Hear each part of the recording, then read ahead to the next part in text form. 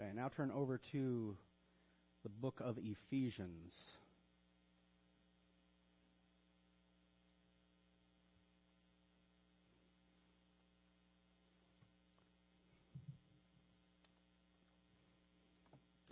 Ephesians chapter 5, we're continuing where we left off, working through verses 28 to 33. The biblical responsibility of the husband to his wife. And as I explained last week, Paul is explaining to husbands and wives how they as Christians ought to conduct themselves in marriage.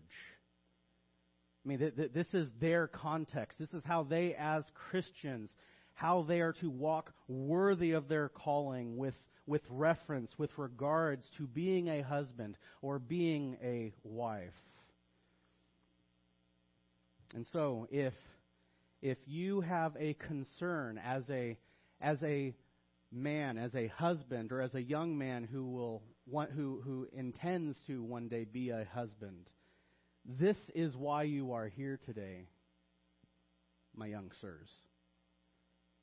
This is why you are here. This is why you are listening alongside mom and dad to the Word of God being opened, so that you might have a biblical understanding of what your call and your role and your responsibility to marriage will be when you are a husband. And as a husband, those of you who are husbands, this is why you are here today, so that you likewise might be confronted with what the Scripture says you and I ought to be.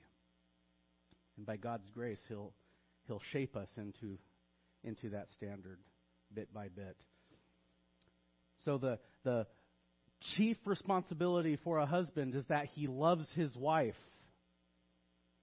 If there's anything else he is to do, he is to love his wife. And as we started to get into last week, that's a comprehensive statement. Paul explained, or he began to elaborate, that this love, it is to express itself in sacrifice. A husband is to have a sacrificing love for his wife. And then a sanctifying love. And as we'll see today, a self-styled love and a separating love. Just so that we get the context again, let's read what Paul writes. Husbands, love your wives, just as Christ also loved the church and gave himself up for her, so that he might sanctify her, having cleansed her by the washing of water with the word, that he might present to himself the church in all her glory, having no spot or wrinkle or any such thing, but that she would be holy and blameless.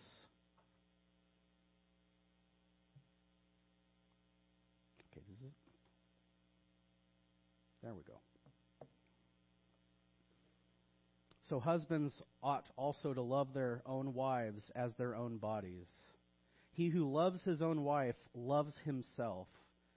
For no one ever hated his own flesh, but nourishes and cherishes it, just as Christ also does the church.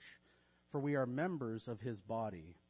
For this reason a man shall leave his father and mother, and shall be joined to his wife, and the two shall become one flesh. This mystery is great, but I'm speaking with reference to Christ and the church. Nevertheless, each individual among you also is to love his own wife even as himself, and the wife must see to it that she respects her husband. So, a couple of you who weren't here last week, let me just, for your benefit, let me just recap what we said. A husband is to have a sacrificing love based on verse 25. Husbands, you are to love your wife with a love that gives to her. Your love should contribute to her. It should serve her. In love, you should be building her up. You should be adding to her spiritual walk. You should be adding to her contentment. You should be providing for her material needs as well as her emotional needs. Husbands are to sacrificially love their wives to the uttermost in an imitation of the Lord Jesus Christ, who loved his church to the uttermost and gave himself for her and laid down his life so that she might be redeemed. As Christ Jesus held nothing back, placed nothing in reserve for himself, and in every way gave his all for his church, the husband is to give his all in love, without reservation, cheerfully and sacrificially. He is to give himself for his wife. Secondly, his love is to be a sanctifying love. Verses 26 to 27. His love is to have a sanctifying effect on her. A husband loving his wife and pouring out his love upon her, for her, his love for her motivating and spurring him to make discerning and careful choices about his day, his time that is spent on her, his energy that is exerted for her behalf. All of this ought to have some positive spiritual influence upon her godliness, upon her holiness, upon her walk. Christ died for the church so that his church might be directly impacted, so that his church might be changed. Christ gave himself so that his church might be influenced and led and moved away from sin, away from worldliness, and towards holiness and godliness. And it is in an imitation of that, to take the example of Christ and to exhibit that kind of love for his church, that a husband loves his wife and understands that he is called to be more than a mere breadwinner, more than a mere financial provider. He is called to be a consistent, faithful, positive, contributing presence in his wife's spiritual growth. And so he prays for his wife. He encourages his wife. He talks to her about spiritual things. Together they talk about sin and repentance and the majesty of God and the beauty of his grace and the sweet solace of his forgiveness and the anchor and the hope that they both have in the Lord's inheritance and in the life to come. And not only does he directly encourage his wife in these matters, but he leads by example, so that his own walk and his own prayer life and his own daily pattern of feeding and nourishing himself by the Scriptures and humbly repenting when he sins. He leads by example in these things so that his example would not stumble his wife, but rather sanctify her. And I want to add this. I didn't say this last week. But because men, we need to hear this, and quite frankly, I don't think any wife in here is going to complain if I give you some more marching orders along these lines. We need to hear this. We need to apply this. One way we sanctify our wives and assist them in their responsibility to submit to us and to humbly follow our leadership. One way we help them learn and to be motivated not to undermine us or to grumble against us, we lead by example in humbly and patiently submitting to the authorities placed over ourselves.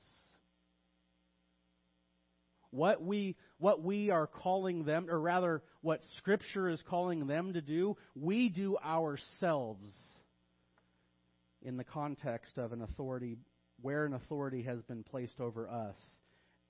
Where might this happen? Well, rather than grumble and complain about a president that we don't like being appointed into office, we heed 1 Timothy 2, verse 2, and we make entreaties and prayers and petitions for our president. rather than grumble and complain to our wives about our boss. And gossiping to our wives about how lousy how much of a louse he is, and how lousy we have it at work, and how miserable he makes Monday through Friday for us. Rather than gossip and complain and grumble and mumble, we speak well of our employers, or if we can't say anything positive, we just remain silent. We exemplify the attitudes Paul has discussed in chapters 4 and 5. We lay aside falsehood. We speak truth in love. We don't sin in our anger. We work diligently with honesty, with integrity. We speak wholesome words rather than filth and garbage. We speak things that are we try to be as constructive as we can be with our words, with our mouth, with our speech. And we endeavor to build up as much as we can rather than tear down. And instead of becoming bitter and angry and slandering those who tick us off and know how to step on just the right nerve, we endeavor to be kind and tenderhearted, and we readily forgive. And we readily practice grace. And we readily walk in love. All of these things which we as husbands would hope that our wives might do unto us, we do before them, that we might help foster godliness and not worldliness in the home or in the marriage.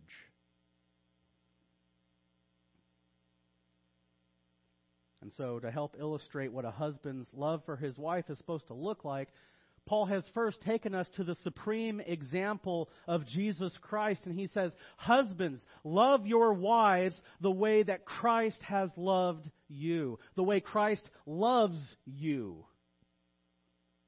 Love your wives like He does towards you.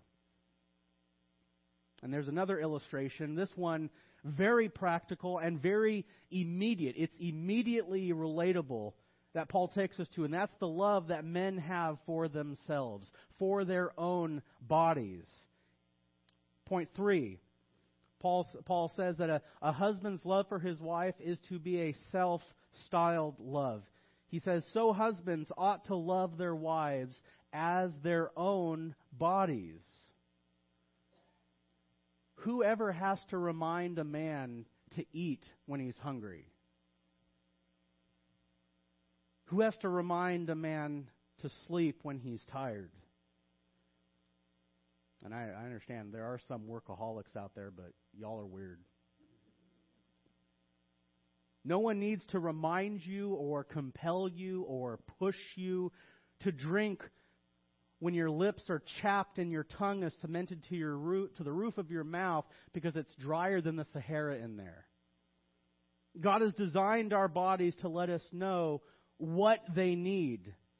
And if we're being honest, we are quite keen on responding to those needs when our body tells us something is up.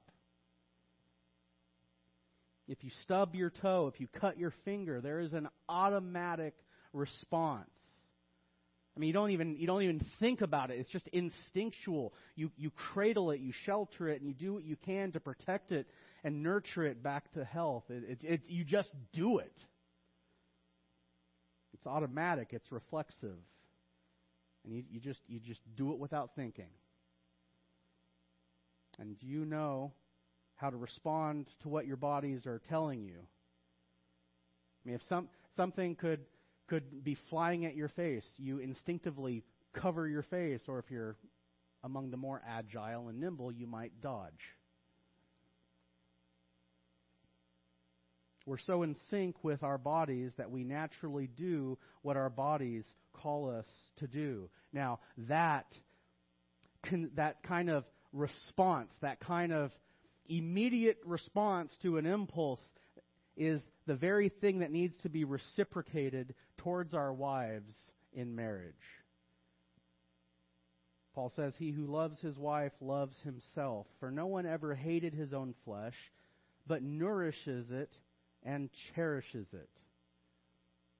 And yes, on the fringe and the extremes, there are some people who do a lot of kind of awful, strange, debased things to themselves, but we readily admit that that is not normal. Normal proclivity, the normal tendency, the normal inclination is that men tend to the needs of their bodies rather than cause harm, rather than exacerbate harm and damage to themselves. And that proclivity, that self-servingness or self-interest, self-preservation is something Scripture has already appealed to in directing the people of God how to conduct themselves, shall we say, horizontally. Did I get that right? No, Scripture has already appealed to this naturally occurring phenomenon in telling us how to relate socially with one another. Leviticus 19:18 says, "You shall not take vengeance, nor bear any grudge against the sons of your people, but you shall love your neighbor as yourself." Matthew 22:39, Jesus was asked, "What is the greatest commandment?" And after saying, "Love the Lord your God with all your heart, soul, and strength and mind," he says, he is quick to add a second one. And he says, it is like the first. And then he cites that passage from Leviticus, to love your neighbor as yourself. Jesus says that the law and the prophets hang on both of these in tandem. He says in Mark 12:21 that there is no greater commandment than these. Paul in Romans 13:9, after reciting, "Thou shalt not murder, thou shalt not commit adultery, thou shalt not steal, thou shalt not bear false witness," he says, if there's anything else that I forget to mention, that I'm not thinking of bringing up, if you in your creativity can think of any other thing, he says it's summed up in this: you shall love your neighbor as yourself. He says in Galatians 5:14 that the whole law is fulfilled in one word, in the statement, "You shall love your neighbor as yourself." Why do I cite all these different places where this Scripture is cited? I want you to see that Scripture makes a presumption. It is bringing an assumption to the table, and it's not arguing it. It's asserting it as fact, and it's this: men already love themselves. They've got that part down pat. Men love themselves. And for some strange reason that I don't understand, psychologists will often say, in response to there being social issues and relational issues, you need to learn to love yourself so that you can love so-and-so. Well, Scripture has already said you love yourself, and the problem is actually that you love yourself too much. We need to learn how to love ourselves less than we do. We are already quite adept at loving self. We are very skilled, very good at responding to self needs. We are already zeroed in to the wants and needs of self. We already love ourselves. And what we need to do, what we need to work on, where we need growth, is taking that devotion and that consistency and that impulse to love self, and we need to redirect it and apply it elsewhere. We need to love others as we would want them to, in the manner and in the ways that we would want them to love us. Put another way, do unto others as you'd have them do unto you. Now, nowhere more should that channel of of loving others and putting another person before self, nowhere should that channel of love be so bright, so brilliant, so focused, so pure, so honed and exhibited than in the loving care and affection and passion that a Christian husband has for his wife. I mean, generally speaking, a Christian man should love others and place them above himself. We've examined that in recent passages. Paul makes that clear in Philippians 2. But nowhere more so than in the Christian marriage and in the love that a Christian husband has for his wife should this be concentrated. Should this be undiluted, consistent, pure, relentless. Husbands, love your wife the way that you already love yourself. And the husband who fulfills the will of God in his life is the husband whose love for his wife serves to have her nourished and cherished. Look at the words Paul's vocabulary that he uses in verse 29.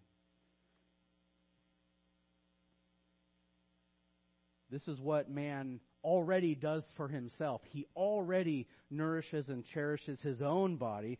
And in turn, what he needs to do is he needs to now channel that nourishing and cherishing towards his wife.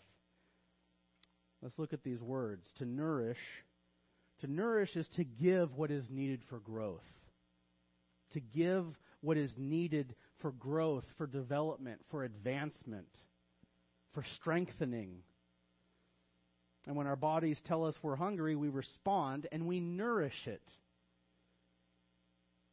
Huge industries center around things that are labeled nourishment. And Bethany here will be the first to tell you that not everything labeled as nourishment is nourishing, but that's beside the point. It's a massive industry. Billions upon billions of dollars center around the movement and the development and the purchasing and the selling of nourishment. That should tell us that it is a priority. It is important. It is critical. It is a readily seen phenomenon that men will nourish themselves. And unless it's for a specific reason, maybe a man is fasting for medical reasons or spiritual reasons.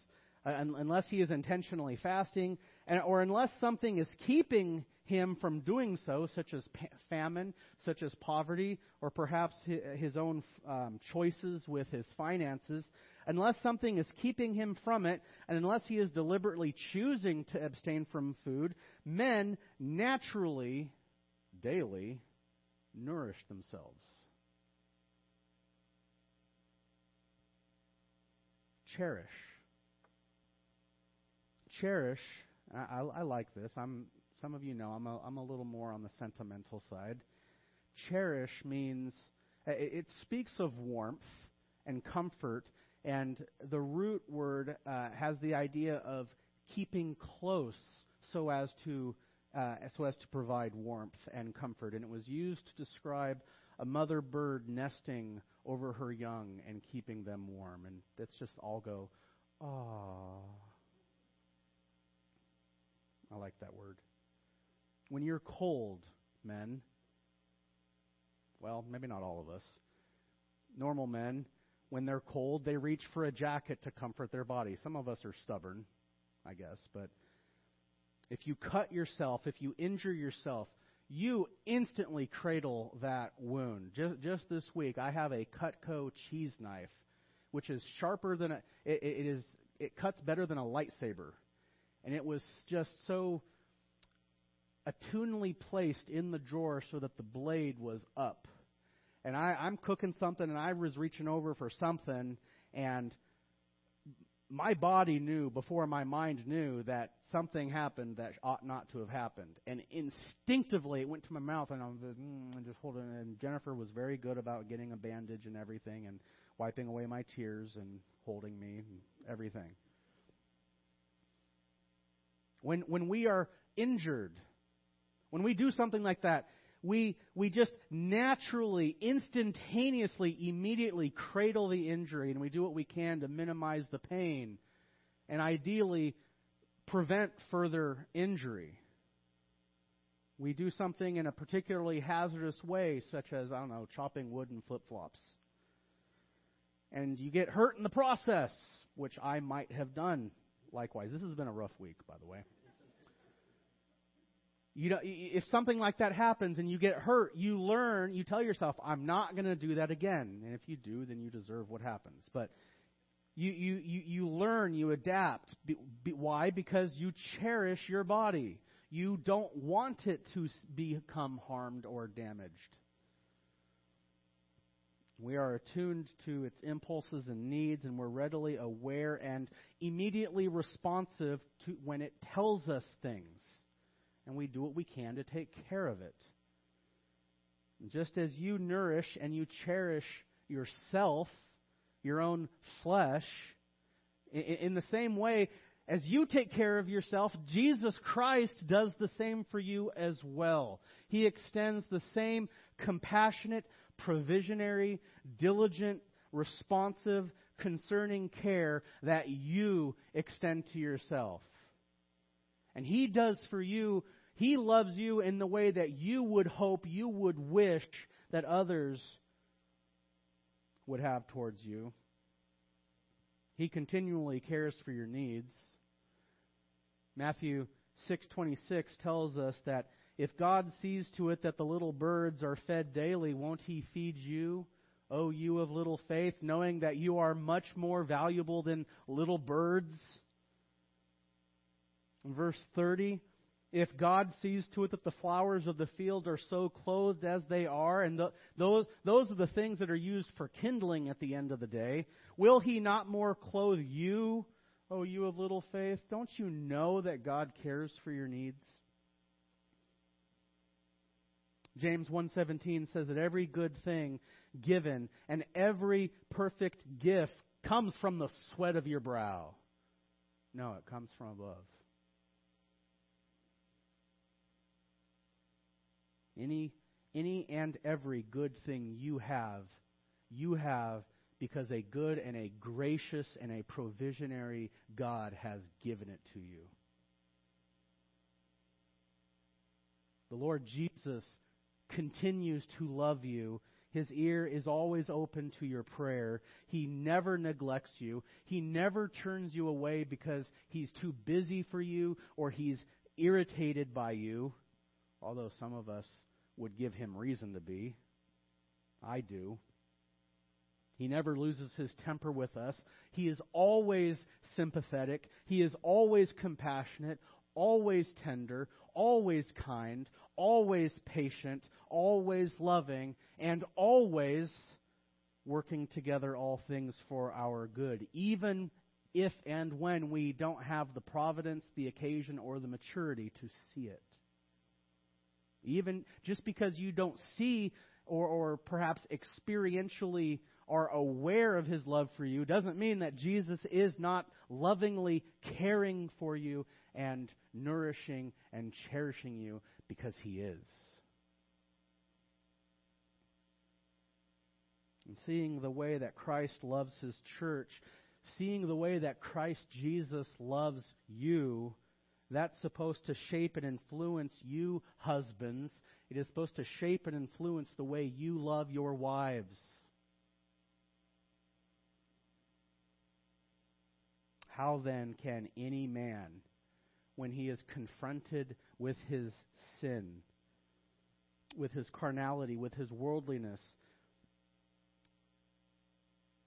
say in response, well, that's just the way I am? How can any man say that? How can any man say, that's just the way I am, she's just going to have to accept it? She needs to get over it. She needs to live with it because I'm not going to change. I'm just not like that, and I'm not going to be. How can a man say that? And when a man says something like that to a passage like this, my impulse reaction or impulse question is what other passages of Scripture does he respond to like that? It's never good to pick and choose what portions of Scripture we will be obedient to and which we are not. But let me go back to my question and then try to answer it. How could a man say something like that? He says it because he has a hard heart, because he is stubborn, because he loves his sin, and he loves himself too much. And so, gentlemen, if this is speaking to any one of you, you need to repent. If you are not loving your wife in some manner as Christ loves His church, and in some manner to which you love yourself, you need to repent. And maybe you put on a great show.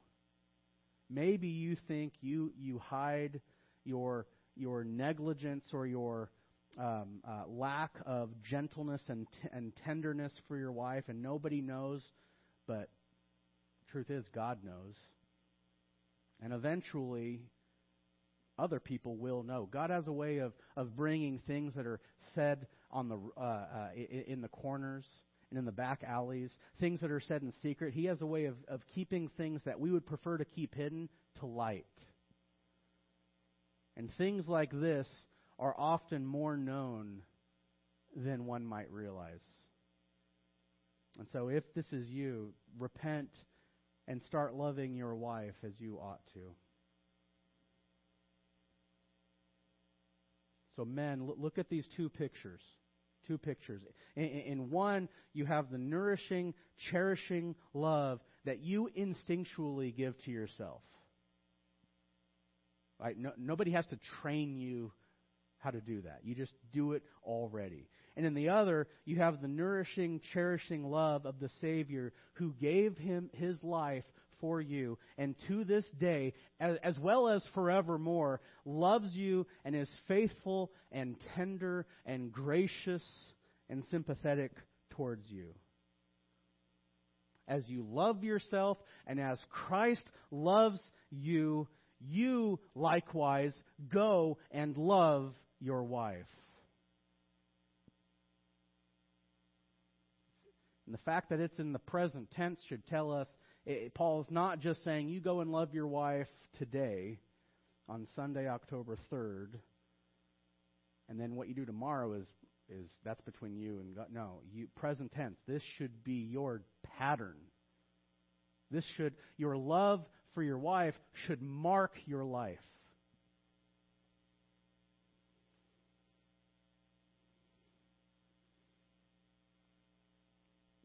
As you love yourself, and as Christ Jesus loves you, you likewise love your wife and stop giving her the bare minimum that is needed to maintain a socially standardized marriage. Love her. Be tender to her. Be patient with her. Converse with her. Romance her. Make time for her. Engage with her. Date her. Be courteous with her. Open the door for her. Respect her publicly and speak well of her in front of others. And show others through word and gesture that woman is your whole world. Rejoice in her and don't make excuses about being too busy. Turn over to 1 Corinthians 13, or scroll up. I just want to do a little exercise. My timer says I have time for this. 1 Corinthians chapter 13. And for each of these qualities, I want to ask the question, And if I had a marker, I would put, does, and then insert your name here, do this too, and then put in the name of your wife. So ask yourself, do I do this for my wife?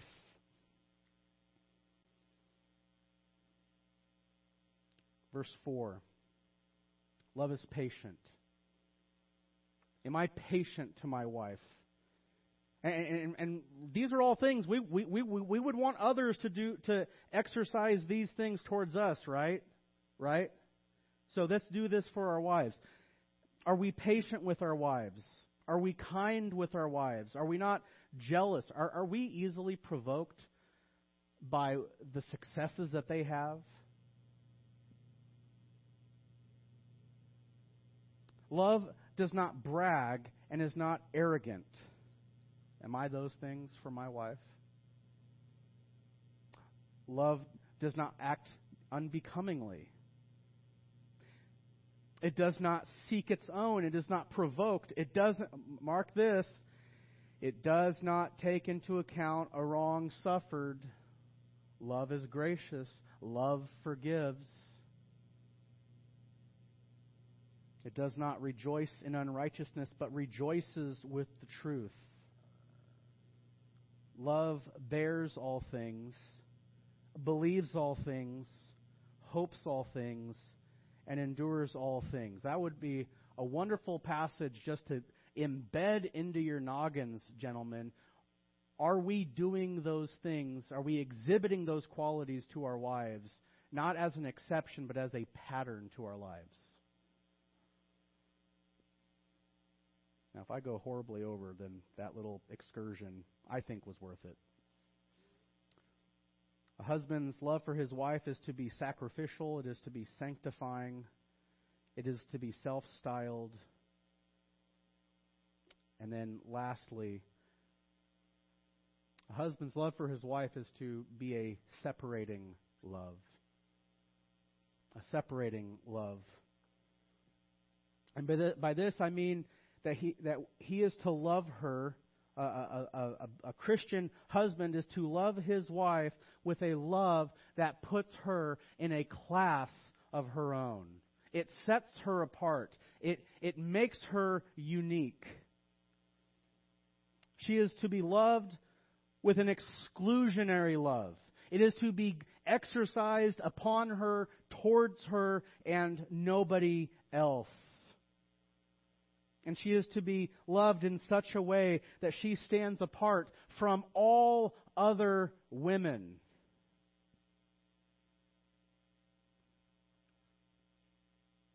This love and affection of a Christian husband for his wife makes her unique, because it is unique.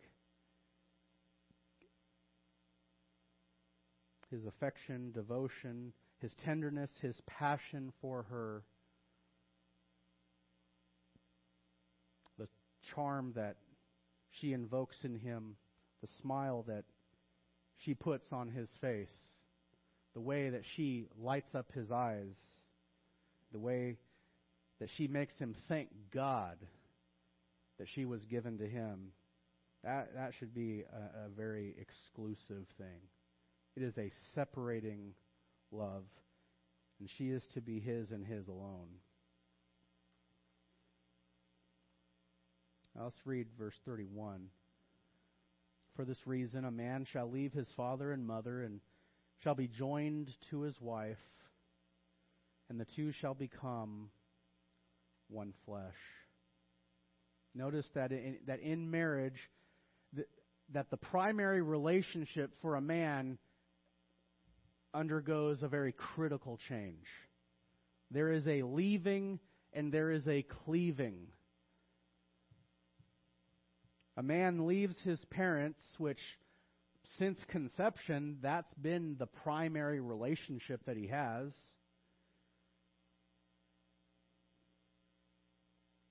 And he is joined to his wife. Now, this word to be joined, to join, speaks of two things sticking together because they've been fitted together, pitted together, or they've been otherwise bound together with string or even glued. There is an adhesion between the two parts, so that now there is effectively and functionally not two parts that just happen to be circumstantially in proximity to each other, but there is rather one whole. I feel like I'm talking a lot about myself this week, or you're learning some things about me. I like to model. And there's this really neat thing that I found called cement, plastic cement. And when I'm, putting my little tanks and stuff together, this stuff actually melts the plastic, so that you don't have two parts that are just merely sticking to each other. The plastic actually fuses, and so in the final product is a single whole. If you try to break it apart, the seam where the two pieces come together is no longer a seam. It's fused. I think that's a great, Paul had no idea what plastic cement was, but I think that's a nifty illustration. There is such a strong, there is such an organic adhesion between the two that it's like a fusion.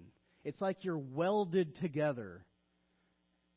And it's a union, it's a fitting together, it's a joining that is not easily or painlessly separated. It's not meant to come apart. It's meant to be brought together and stay together for life.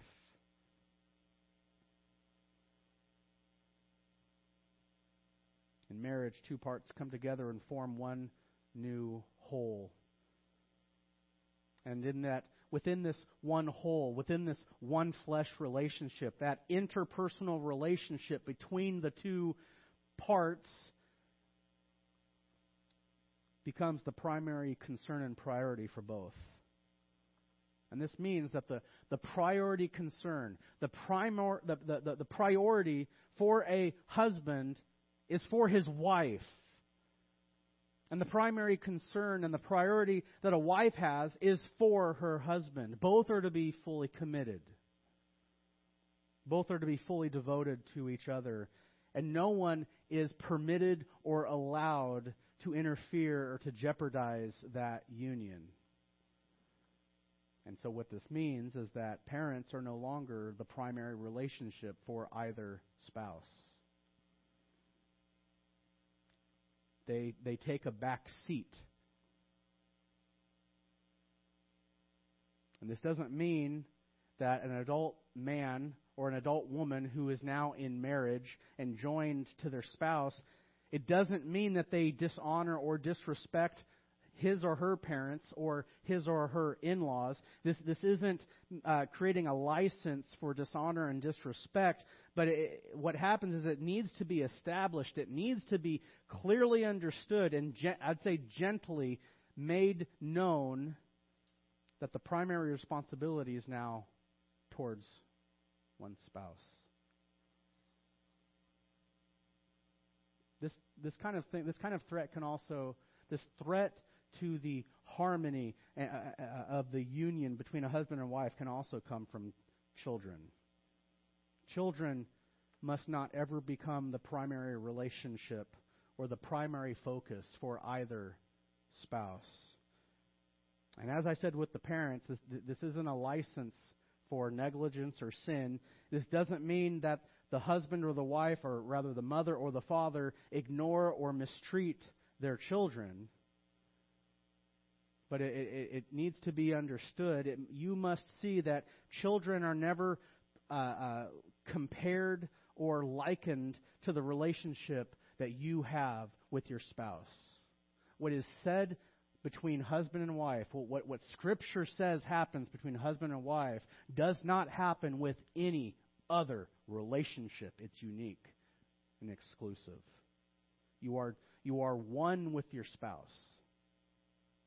You are joined You have been joined to your spouse. You have not been joined to any other earthly relationship in the way that you have been joined to your spouse.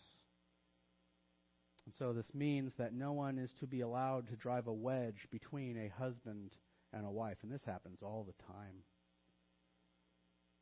Sometimes overtly, sometimes subvertly.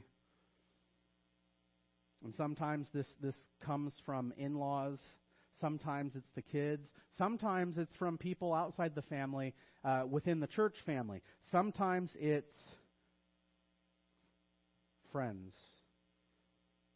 We see situations where someone outside the one flesh union tries to pit the husband or the wife apart from each other, against each other.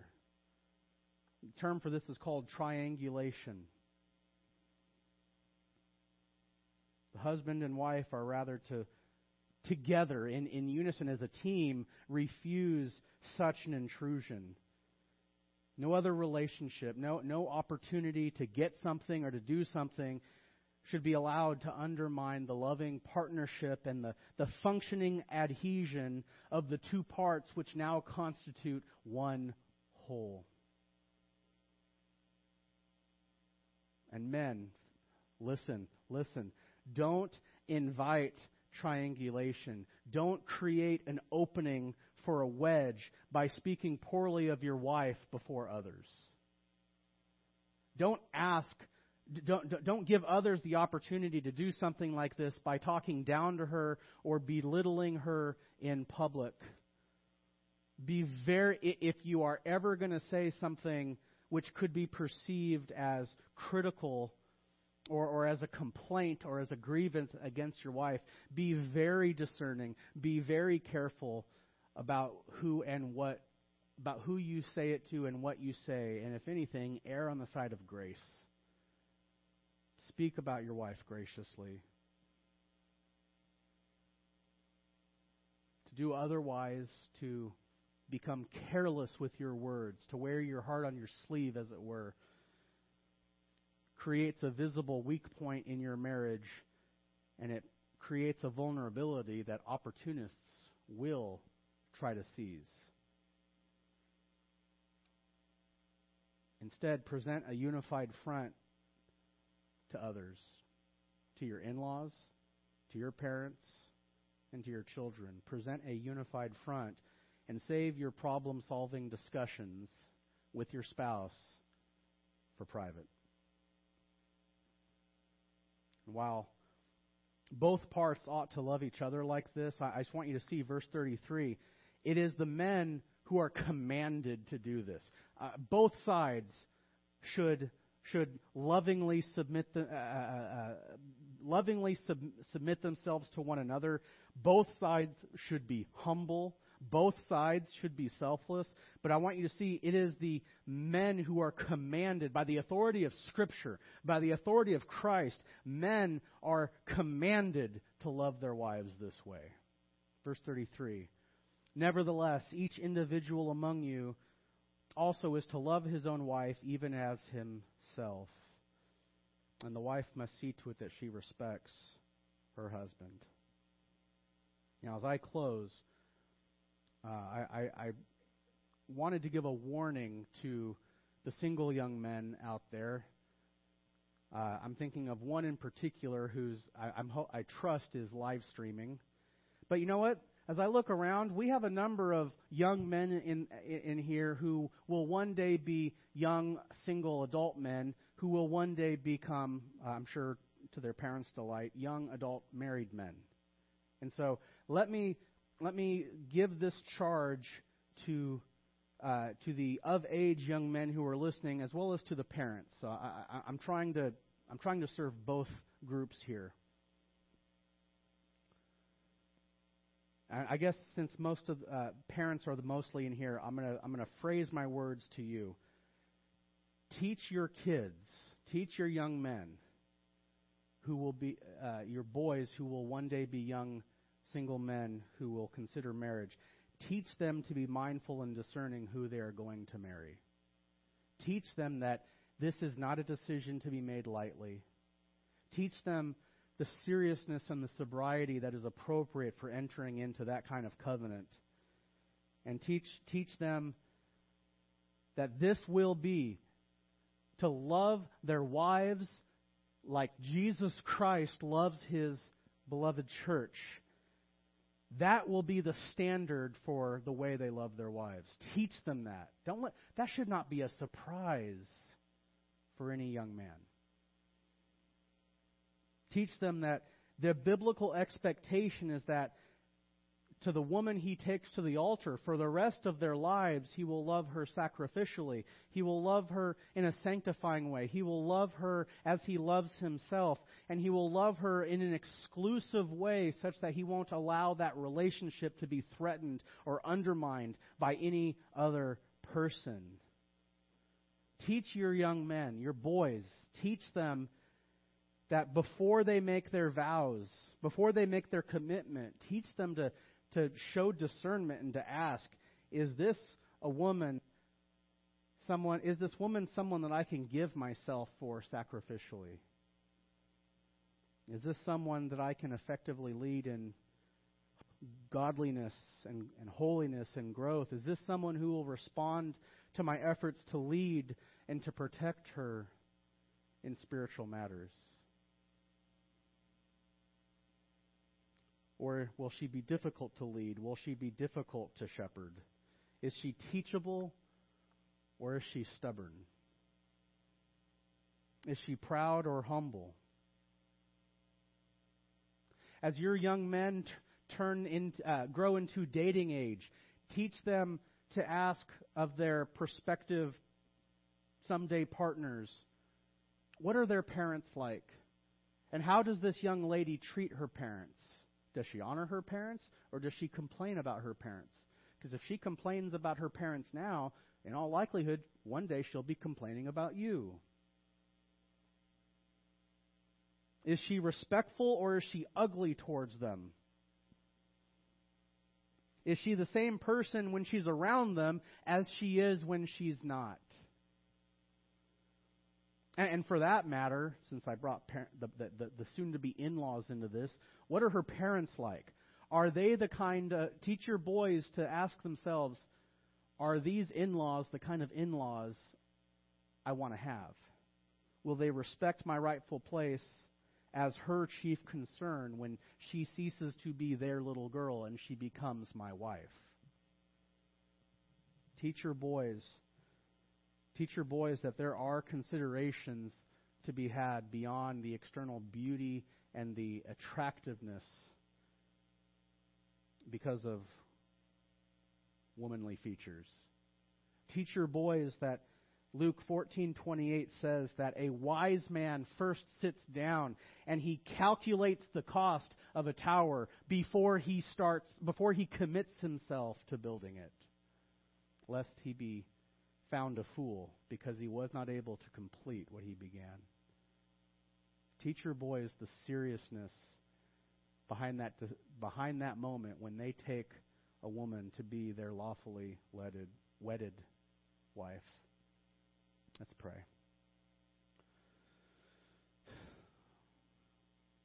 Lord, this is indeed a lofty standard. The husbands in this room are called to love our wives like you love us. And I'll be the first to admit I fail and I fall very short. That I have sinned against my wife. And Lord, I thank you that you have washed away my sin. My sin made me an enemy. My sin made me opposed to you and to what you would have me be and to what you would have me do, and yet you took my sin upon yourself, you bore it, you paid for it, and you put it away so that it could no longer be held against me. And rather than being an enemy, rather than being your foe, by your forgiveness and by your work on my behalf, I've been brought to your table as a friend. And that is true of every Christian here today who believes in you and trusts in you for the forgiveness of their sins and for the hope of eternal life. Lord Jesus, thank you for what you have done for sinners like us.